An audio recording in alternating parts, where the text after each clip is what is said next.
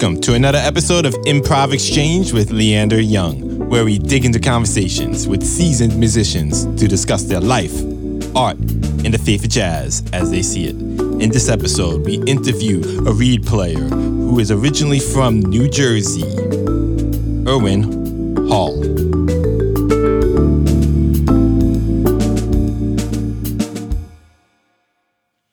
Hello, everybody. Welcome to another episode of Improv Exchange. Today, we have Erwin Hall with us, saxophone player. Thank you for joining us, sir. Thank you for having me. What's going on? Nothing. Can you tell the people about yourself? Because you have an interesting, weird, Yeah. I took the scenic route. Yes, the scenic route to get to the jazz world.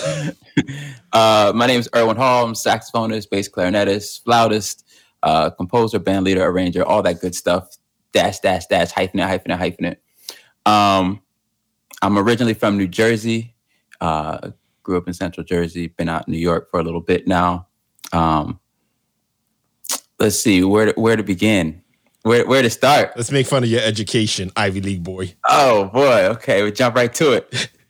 I went to Princeton University. I graduated with a degree in East Asian Studies. My focus was on Japanese language and culture. And that was an unexpected turn, not the Princeton part, but the Japanese part. But it's one of the best decisions I ever made was to learn Japanese, learn how to speak Japanese and read and write, and have the opportunity to travel there. It really opened up my worldview to understanding how things work. So what made you actually decide to study that? Well, man, my freshman year of college, they say, take a wide range of courses and see what you're into. And there was this course called Zen and Performance taught by a wonderful professor. I still remember his name, Thomas Hare. It was a comparative literature course. I remember it very well. And man, the course was great, man. It was about the application of Zen principles in various traditional Japanese performing arts. And they touched on, no drama. They touched on, I think archery was in the mix, the tea ceremony, and of course, music through the shakuhachi flute. And so we're reading these texts, and I'm like, man, a lot of the stuff I'm reading here mirrors some of the insights that I've been kind of flirting with as I pursue improvisational music in the process for learning that. And it was trippy to see things that I was just like on the margins of trying to understand written down and like fully thought out, fully flushed out. And it really just piqued my interest. And so I started reading more and just doing more insight. And they say the best way to learn a culture is through the language. So second year, it was about time that you got to decide on a language that you want to take. My freshman year, I took Swahili. And I decided I wanted to change it up. And so I said, well, shoot, why not? The best live recordings are always in Japan, like Miles Davis live in Japan with Sam Rivers is on that joint going beast. Like, you can go down the list. The best joints are always from Japan. So I said, man, we got the connection with that. We got the connection with the Zen thing. Let me go explore this a little more. I took Japanese as a language and just fell in love with the process of learning it. It was really, really great department over there. Learned a whole bunch. And then they messed up. And I went down to the East Asian Studies office. I was talking with them, and they was like, we got the study abroad program.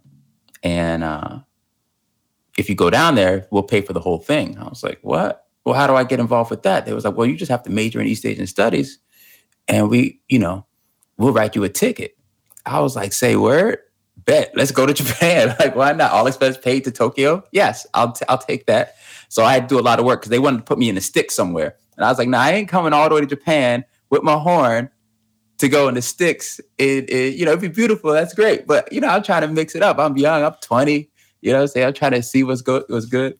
So I was able to convince them to send me to Tokyo. And one thing led to another. I was in Japan playing music all the time, speaking Japanese, drinking sake, doing the whole vibe. The legal drinking age was 20 in Japan, by the way. So, I'm legal. I did it right. I'm a law-abiding citizen. Sure. And so, yeah, man. And so, I came back and, I just finished up my degree at Princeton, one more year back in the U.S. And that's kind of how it started. That's how choosing Japanese came into existence. Okay. And then you moved back there, or you stayed here? Well, I came back for a year and graduated. And then I spent another year just hanging around the city. And I was real disillusioned. You know, I graduated from college in 2007. And I'm dating myself. And it wasn't too much longer that we had a huge financial collapse. Hey, guess what? Opportunities, all the things that you were told that you can do, poof, gone, up in smoke. Everything that we were told that was available to us disappeared. Lies. And so I was very disillusioned by the scene. And so I remember I was flirting with the idea of just going back to Asia and winging it, see what happens. You know what I'm saying? I'm young. I've got a lot of energy in me. Like, this New York thing is just kind of nothing's happening. Nothing can happen. And so I went down to the Lenox Lounge, RIP the Lenox Lounge, and I was talking with the great saxophonist Patience Higgins. And Patience was telling me, you know, I posed I was clearly distressed, and I was trying to figure it out. What should I do? Should I stay? Should I go? It's the biggest decision of my life type of vibes. You know, everything is so huge. So I went to Patience. I was like, man, I can't make a decision as what I should do. Should I leave? You know, I can go travel the world, or I can stay here. And he was like, boy, you better get your behind out of here. He said, look, New York ain't changing. New York's going to be the same when you come back. They ain't waiting for you. Don't worry about it. Everything's going to be exactly the same. Get your experiences now. I said, thank you for that piece of wisdom. And I booked a ticket. And my original plan was, okay, I'm going to go to Tokyo, figure out a visa somehow, and just make it work, because I have a way of just making things work out for me.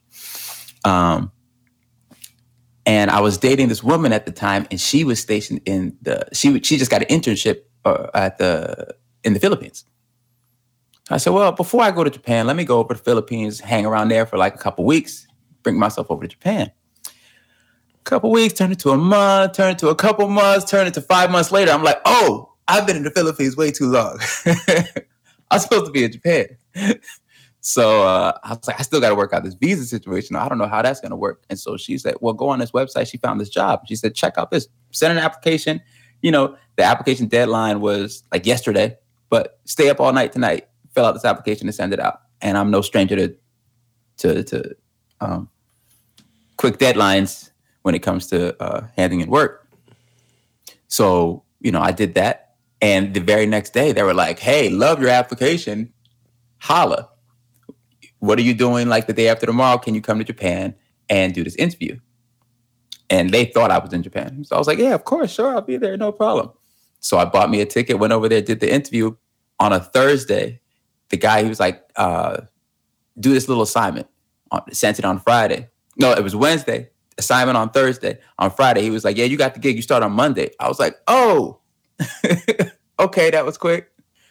So I got this gig working as the research assistant to the editor-in-chief of the Asahi Shimbun. And the Asahi Shimbun is, think like the New York Times of Japan. It's like the oldest national newspaper of Japan. There aren't many. And this is one of the largest ones. And I was the only foreigner that worked. Actually, the New York Times had an office. Their office for the Japan Bureau was in the basement of their building. So I was the only foreigner that worked for the Asahi Shimbun proper. All the other foreigners, they always pushed them into the New York Times Bureau office, which was in the basement. So I got to be on the 17th floor instead of the basement. So yeah, they do. Times, if anything. I think they call it the Herald Tribune in Japan. But in any case, you know, I'm now suited up, got my visa straight, you know, and I was living out in Japan doing that gig, which was a lot of work, but that's just another skill set, another interest that I have. Research and writing and research is just something that I'm into. You know, just my nerd side is just like gleeful when I'm doing that kind of stuff. And so I learned so much. It was great corresponding with the White House and different dignitaries and summits on climate change and all that kind of stuff. But that was during the day. And in the nights, that was my thing. Since I was 11 years old, every single day, I put an hour on the horn.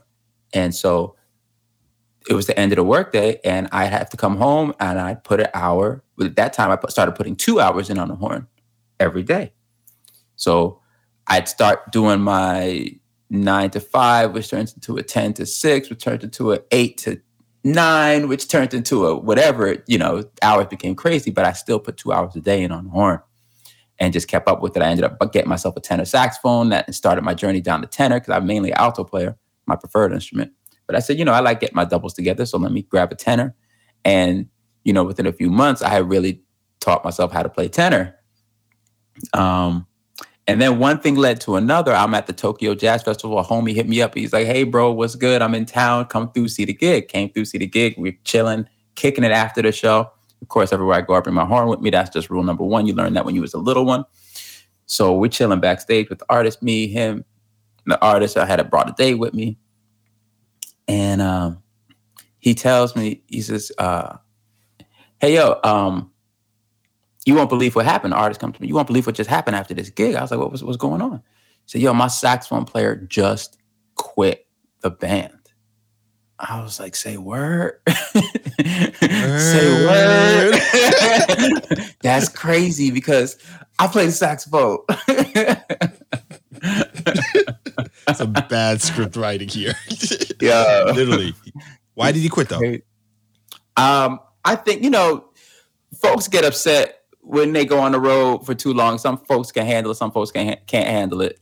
Sometimes the fit works. Sometimes attitudes become a thing. I didn't really get into the nitty gritty of why the cat left because, you leaving, I'm slipping in. So I'm not really trying to, sit there and be like, so tell me what, I'm not going to be scrutinizing her. Why, you're never going to get the real story anyway from nobody. So let me stay in my lane and get this check. So no, I'd rather have this opportunity, which actually really, really was a beautiful opportunity. We really had a great time. And so, yeah, I left the job, hopped on a plane and did a rehearsal, went invited to the second rehearsal the next day after that. And then it was like, yo, you want to go to Copenhagen? And I was like, yeah, I want to go to Copenhagen. And then the following Monday, boom, I'm out. And that led me down the journey. I had to go the roundabout way to get on the road. But, went on the road and stayed on the road since that experience. That was back in 2009. So when you went to Princeton, did you think you were actually going to be a jazz musician? Or did you think that was a done chapter? No, it wasn't a done chapter. Music was always something I was going to do because it was something I had always done. It was just a decision I had made very early on it was kind of like, I never looked at myself as I'm going to be a musician and I'm going to reach these heights and I'm going to have these successes and I'm going to do these things. That music just didn't live in that space for me ever. It was always a bit more of a spiritual, philosophical pursuit. I need to get better at the thing that I'm doing. Anything that I do, I want to be good at. Like, I'm not going to halfway do nothing. That's just something my father showed me. My mother showed me. That's part of the family way of being. If you're going to do it, do it. Don't half step. So, I couldn't put my hands and put on the horn and put that much time into something and just not do it at the highest level. And then reaching the higher and higher levels, you realize, oh, wow, there's so much wisdom and philosophy that you got to get from the elders. You got to get from so many different sources to help propel you forward. And so my pursuit into the music was really based upon that philosophy and that principle about just achieving the highest levels of excellence that one could achieve. And people started giving me money to do it. So I wasn't going to say no. Understood. But the goal was excellence. The goal was excellence on the highest order. And not for any external reward, just, only if you're giving your 100 to something. Only if you're giving your best to something. It's a really deeply personal thing. If you half-stepping. If I should have gone harder. That internally. So how did your job react when you quit, though? Oh, I kind of knew I was on the burnout track because I didn't learn how to manage up very well. And actually, because of that experience, I learned how to manage up very well in many of my subsequent positions on the road. So my resignation was handled pretty simply. I wrote a letter, and he was just like, "It's cool, I got you." Okay. He actually ended up retiring like 6 months after that, or like 8 months after that anyway. So okay. I was going to lose the gig one way or the other. Okay. So if you could do it all over again, you wouldn't have stayed? Oh, no. Okay. No. Just asking. Oh, no way. No. Okay. That's stressful. Okay. But I was really happy for the position. It wasn't like I hated it or anything. It gave me a lot of insight into how people who work a 9 to 5 live. Because I never did that before. I never had that experience. I was always fortunate enough to make a living by playing music. So that really changed my perspective. I was like, oh, people's lives people live really different lives than the one that I know and the one that the people around me know. And at the end of a long workday, folks want to chill. They want to kick it. The weekend comes, it's like, I got really one full day to have fun and like a half a day if I'm not tired enough on Friday to kick it. Like Sunday, I'm back in preparation mode, so I got to wind down a little bit. So it's like, that's a different way of moving through the world. And you don't really understand that unless you've experienced it. So how did you end up working with Dee Dee?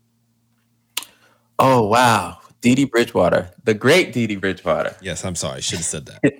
3-time Grammy winning. Yes, let it be known. Dee Dee is the GOAT. Oh my God, Dee Dee. Every time I get a chance to shower Dee Dee with love, I shower Dee Dee with love. So much love to you, Dee Dee. She's awesome. So how did Dee Dee come? Oh, I started working with Dee Dee because I was working with Theo Croker, the trumpet player. Oh, Theodore, yes. Yeah. So we have been, it's funny. I was working with the artist I was working with, Melody Gardot. So I was on the road with Melody and I ran into Theo because he was on the road with Dee Dee. And we happened to be in the south of France at the Jazz au Juan. I think that's what it was called. No, it wasn't Jazz au Juan. It was, I forget the name of the festival now. But in any case, we were both at the festival and we were sharing the same stage. So Dee Dee's band was playing and Melody's band were playing. And I had known Theo because we had met through Billy Hart, who like both had us Gig Crash, this student band that was put together that didn't hire no black people. And Billy was like, yo, y'all got to come through because that's cold. I ain't going to have the student band and there'd be no brothers or sisters on the thing. So we hit me up, hit him up, and we walked in and we was like, I know why you're here. Bet. And then we smashed the gig, right? So we was cool after that. And so in any case, we met in the south of France on that gig. And, he had a relationship with Dee Dee that was ongoing. And I was kicking it with Theo in Shanghai, China. Found my way over to Shanghai, which is where he was living post graduation from Oberlin. So we had been, tearing up the streets of Shanghai together, and Dee Dee had an opportunity for Theo to record his record. So I flew it to New York. We did the record, and eventually Dee Dee hired Theo to bring his whole band to be her band and go on the road. And me and him have been playing together for years. So, and we went, she grabbed Theo and his band and we went along right along with them. Was Casa with you? Casa, yep. It was Casa overall. Yeah. Yep. Okay. Michael King on piano and Eric Wheeler on bass. Okay. That was the crew. Yes. I know his band. Yeah, they're sick. Yeah, we made it. We made a lot of noise. We had a lot of fun for them years. Okay. So what is something that people misunderstand about the music world since you literally been in Asia, then you've been in Europe, you've been in America. I'm pretty sure you've been in South America at some point. Yeah. What are things that people don't understand about the music world? Misunderstand, don't understand, etc. We live in a parallel universe, on the fringes, always looking in, but not fully participating.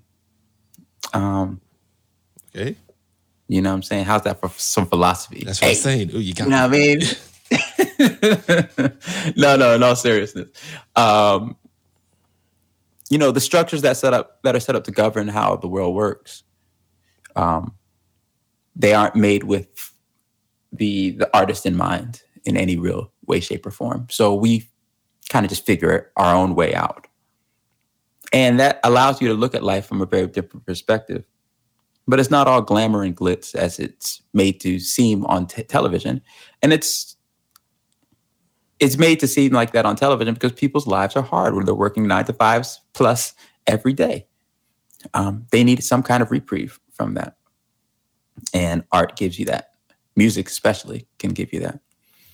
And so there's this tall tale that's told, this beautiful little fairy tale about the joy of being a musician and going on the road and traveling. But going on the road is not what sucks. You might think it sucks. I tell people that all the time. you got to really love what you're doing to be a musician. If you want to really be an artist and go out here on a road like that, you really have to just love it. If you have a choice to do something else, I would recommend it. Don't do this.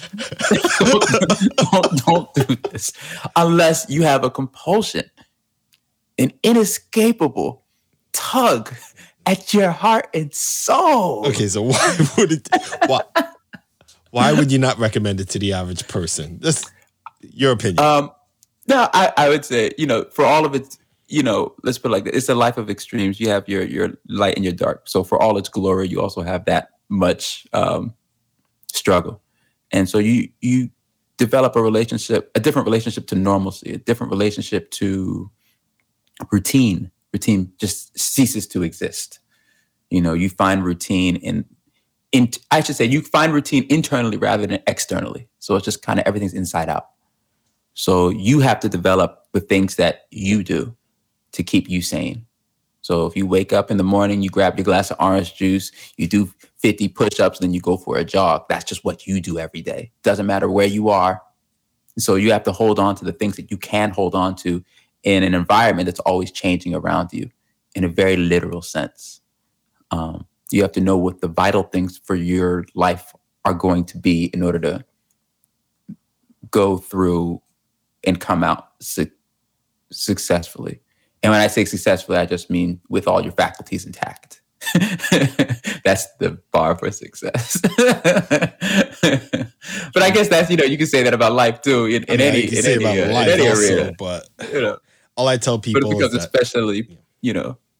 becomes especially pointed in this environment. I just describe it to people as you think it's good going to a new city every day until you realize you don't get to see the city. After time, it's from the hotel to the gig to the maybe the bar, if not right to the hotel, and then next city tomorrow. Yeah. And so that routine, that internal routine, becomes important because it's very easy to lose yourself in that kind of environment. So you see a lot of people turn to various forms of people turn to alcohol, they turn to drugs, they turn to whatever they turn to just to find a little peace because we're not meant to have that little routine, without a system in place for how to move within that space. There were nomadic cultures, so they had systems and folks around them and, tribes and, family, whatever, to help them with the constant move. But this is a different thing. So how has Corona affected you personally? Oh, well, Corona in a music stopped. Sense. Yeah. Yeah. Well, it stopped the game. It stopped the rotation of the earth, so to speak. And there's a lot of loss that happened, but also there was a lot of time to sit and reflect on the state of things. And I think with the go nature of our society, American society, that sometimes we forget to value the importance of stillness. And this gave me an opportunity to sit and be still for a while and just look at things and be like, you know what? That ain't been cool the whole time. Let's not go back to that. Let's not do that anymore. Or I should say, an opportunity to recognize, I really enjoy doing these other things. I really enjoy feeding these other hobbies of mine, and having the time to just do them and be at peace. I'm an introvert, very much so. So the opportunity to sit at home and not feel guilty for not being out and about in the scene and doing this and doing that, it was a weight lifted off my shoulders, because I could feel finally that it's okay to just breathe out and relax for days, weeks, months. I did well mentally in that space. I did very well mentally in that space. Okay. Well, that's good to know that you at least developed yourself more or relax. Because I can tell you other stories of people having feeling like, two cars crashed and they. I mean, look, I know a lot of people that were going through it. I mean, it's strange not to be able to play music all the time, because I've been doing that since I was a little kid. It's strange not to be able to hustle for something, to make something happen, because I've been doing that for a little kid. And a part of you feels like, I'm missing something, part of you's missing. So that part is very real. And I know a lot of folks that were like going through a lot of mental distress, trying to like come to terms with that. I think spending a lot of time on the road, and on the road, I kind of like do my own thing. I kind of stay to myself. So spending a lot of time on the road, this just felt like an extended tour. Like this was just an extension of that thing. You know what I'm saying? No, I mean, I understand where you're coming from on that. So, okay. So where do you think jazz will be in 10 years? Oh, in 10 years. I don't know if it'll look the same. It'll still be called the same thing, but I don't think the definition is going to equal then what it equals now. I think we're moving towards incorporating all of Blackness in jazz, not just the cherry-picked part from the 50s, the 60s, or whatever it is that folks like to look at, or the older folks like to say, okay, everything Frank Sinatra that's jazz, and everything else after that is some nonsense, or it can only be the 20s.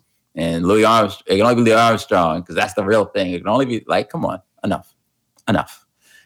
I think the inclusion of more facets of Black life is really going to infiltrate this world some more. And so there's already co-opting the name. We're already taking it over. Just like we co-opted the N-word, we took that over. Like it's ours now, and it's going to include all of Blackness. And you can't stop the wave, no matter how many structures you try to put up to stop it. You got to include the entire Black experience, because this is a system for expression. This is, with improvisation at its root, at its core, in modern days. So, let's respect the tradition and understand and pay homage, follow the elders as they show us the ways, but understand that, there's also going to be a point where you got to insert yourself and who you are. And as Black people in the States, we get more and more fed up with being told this is that and this ain't that. We just, we're going to morph it. It's already not strange to hear a backbeat and then on one song and then somebody to like swing on the next one. But with deep pockets. Both pockets were deep. I know. Your boy does it really well. Both pocket was deep, and Kassan does it really good with it on his stuff. He just has the drum machine going, and then he's swinging on top of it, and it's just like... Why are you mad? Yeah. Why are you mad? It feels good. People are happy. I'm happy. Let's improvise over That was the funny thing. I mean, I've said funny thing. The thing that actually interests me the most when he came on and we were talking about it, he said that people don't even question him about it the way I thought. I thought people would go attack him for it. He's like, nah, people feel it, man. Love. If it feels good, it feels good. If it's, people like it, people like it. Okay. So if you could remove all the barriers, all constraints, what type of project would you make? Who would be on it? Lord have mercy. Oh, why you hit me with that one out the blue, bro? Because why you hit me with? Oh man. There's unlimited budget too. Yep. Unlimited. Oh man. Sony's gonna give you a blank check. Just be blank check. Just go do this, man. Hit this up. Wildest dreams. I'd be like, listen, first you got to give me my dreams. I have to come up with bigger dreams because I didn't expect to ever get a check like this. I need time. But no, I'm going to answer your question. But know that I can get grander. There would definitely have to be a black choir. I'm not sure who yet. We'll go through a whole process. But it have to be like a 40-piece choir in it. Like that just has to happen. I definitely need an entire orchestra as well. Oh shoot. Who else would I have? Like I've always wanted to make a strings album. That's the thing. Like a really lush, beautiful strings album. So I'd hire a dope composer, like maybe maybe go to Japan and get one of them like orchestras out there. The Japanese flute quartet. Yo, they're killing too. Tokyo Flute Quartet. They're dope. Maybe I'll get them on something. I don't know, man. This is hard to answer, man. There's so many options out here, bro. So far, all I heard was like the New York Philharmonic Orchestra with the Sound of Blackness Choir. Exactly. It would just be a crazy mashup. It'd have to be some DJs on it. Like I don't even know who yet, but like there have to be some like, like I'm from Jersey, so get some like Jersey Club on it, like or something crazy just to throw in the mix because it has to happen. Springfield on this album, people. And Bon Jovi. Yes. Hey, yo. Real talk though, I'm into some country music. There's this what's her name? Oh, what did she sing? There's this country singer. Like she's like a let me see if I can. I got her saved on a playlist right here. I got to pull her up because she's just so good. There it goes. Yep. Oh, Haley Withers. Haley Withers. You're gonna get Haley Withers on your album too? Yeah. Okay, this is totally. Just too much. Yeah, it would be a straight matchup. It would be madness, and I don't care if anybody likes it. Like that's not the point. We're going for excellence, baby.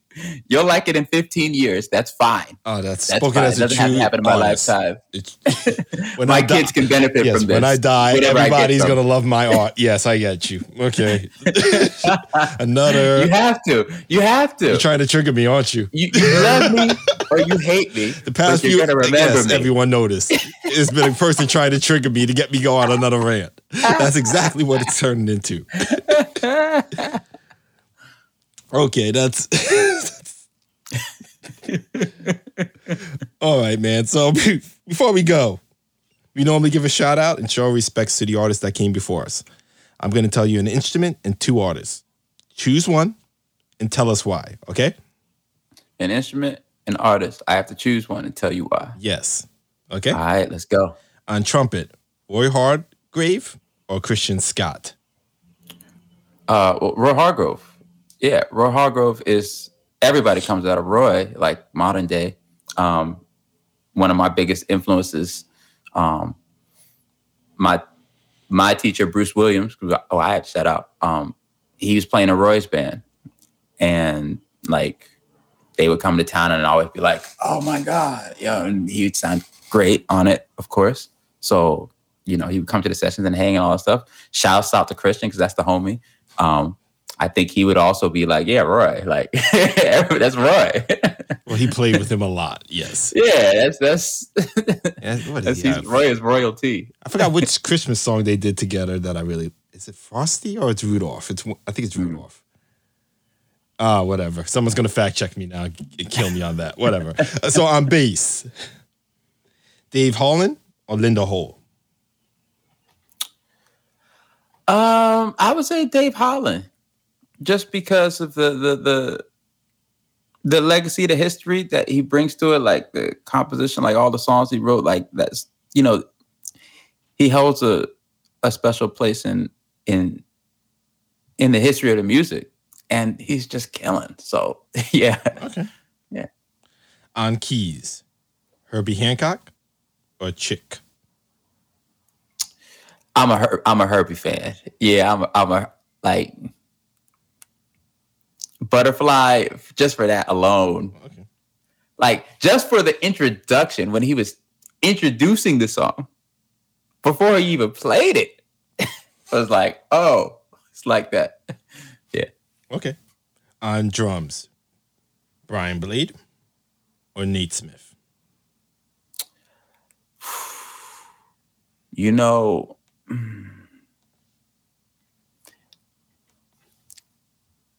I'm gonna lean towards Brian Blade because I've checked out so many of them records. Just personally, like I just been all up in them records. The one, what's the group he had? Myron's playing bass clarinet in it. It's like the larger ensemble. But yeah, I've wore out, and he's played with like, well, I mean, both cats. But yeah, I'm gonna lean in that direction. Okay. And on saxophone, Mark Turner or Chris Potter? Or Chris Potter? Yes. Mark Turner. I'm gonna lean with Mark. Okay, that was too easy for you. Yeah, that was Okay. a tough one. You should have said Train or Sonny. Like, then we could go into something. You know what? Just because of that, Coltrane or Sonny Rollins? Go. Sonny Rollins. And I can like Sonny had a recent interview where he's talking about, I mean, they both did it, just the striving for that excellence. But like, you know, Sonny comes at the thing. There's so many aspects to the music. And, you know, Coltrane's, you know, you can't ever take anything. I'm wearing a Train shirt right now. You know what I'm saying? You can't ever take anything away from Train. There's just something about Sonny's approach to rhythm, approach to like the tunes that he would select. He chose he played so many tunes like in a set, like tunes I still ain't heard of, like, and like stay swinging throughout. And it's just like I'm running out of words. Like just this flashes of images and sounds will be going through my head when I think of just how creative he stayed throughout his entire life. Not to take anything away from Train, but like, you know, the bridge, the sabbaticals. I mean, I guess his life story speaks to me a little bit more as well. No, that works. Being that he went away for a long period of time, then came back and was like, nah, even at the height of commercial excellence that the music provides, this ain't it yet. I gotta go. I'll be back. People are like, nah, you crazy, stick around. He was like, nah, y'all ain't hear me though. I'm out. And then he goes into the shed. Like he went to India, he's doing some yoga, and like he's away from everybody. And coming back, he's like, still ain't there yet. I'll be back. Peace. Like, like him, like Charles Lloyd, like those are my two of my biggest, biggest cats. And they both took sabbaticals, you know, extended. Understood. Okay. Well, could you tell everyone your social media, your website, where to find you? Oh, for sure. You can find me. Everything's at Irwin Hall, IRWINHALL. Facebook, you'll probably have to put Irwin Hall Music, but there's not a lot of me, so you'll find me pretty easily. Instagram and Facebook are where I'm most active. I got a Twitter account. Maybe I'll start getting snarky on Twitter at some point. It hasn't happened yet, but I'm feeling the pings of snarkiness. I'm feeling the pings of snarkiness come as the weather warms up. You know what I'm saying? Oh, yeah. So maybe you're gonna be that guy happen on Twitter. You're gonna be that jazz guy on the Twitter. I mean, I'm always just me. Okay. You know, you got to take me or leave me alone. If you come at me, man, I'm coming after you, man. I'm telling you that right now. Oh, wow. So everyone, Irwin Hall, thank you again for joining us, sir. Thank you for having me. It's been great to rap with y'all. And everyone, this is Leander Improv Exchange. Thank you. Have a good one. Peace. That's that on jazz. Thank you for joining us on this episode of Improv Exchange. Please subscribe on Apple Podcasts, Google Podcasts, Spotify, or wherever you listen. Also, please be sure to follow us on Twitter, Instagram, and Facebook at Improv Exchange.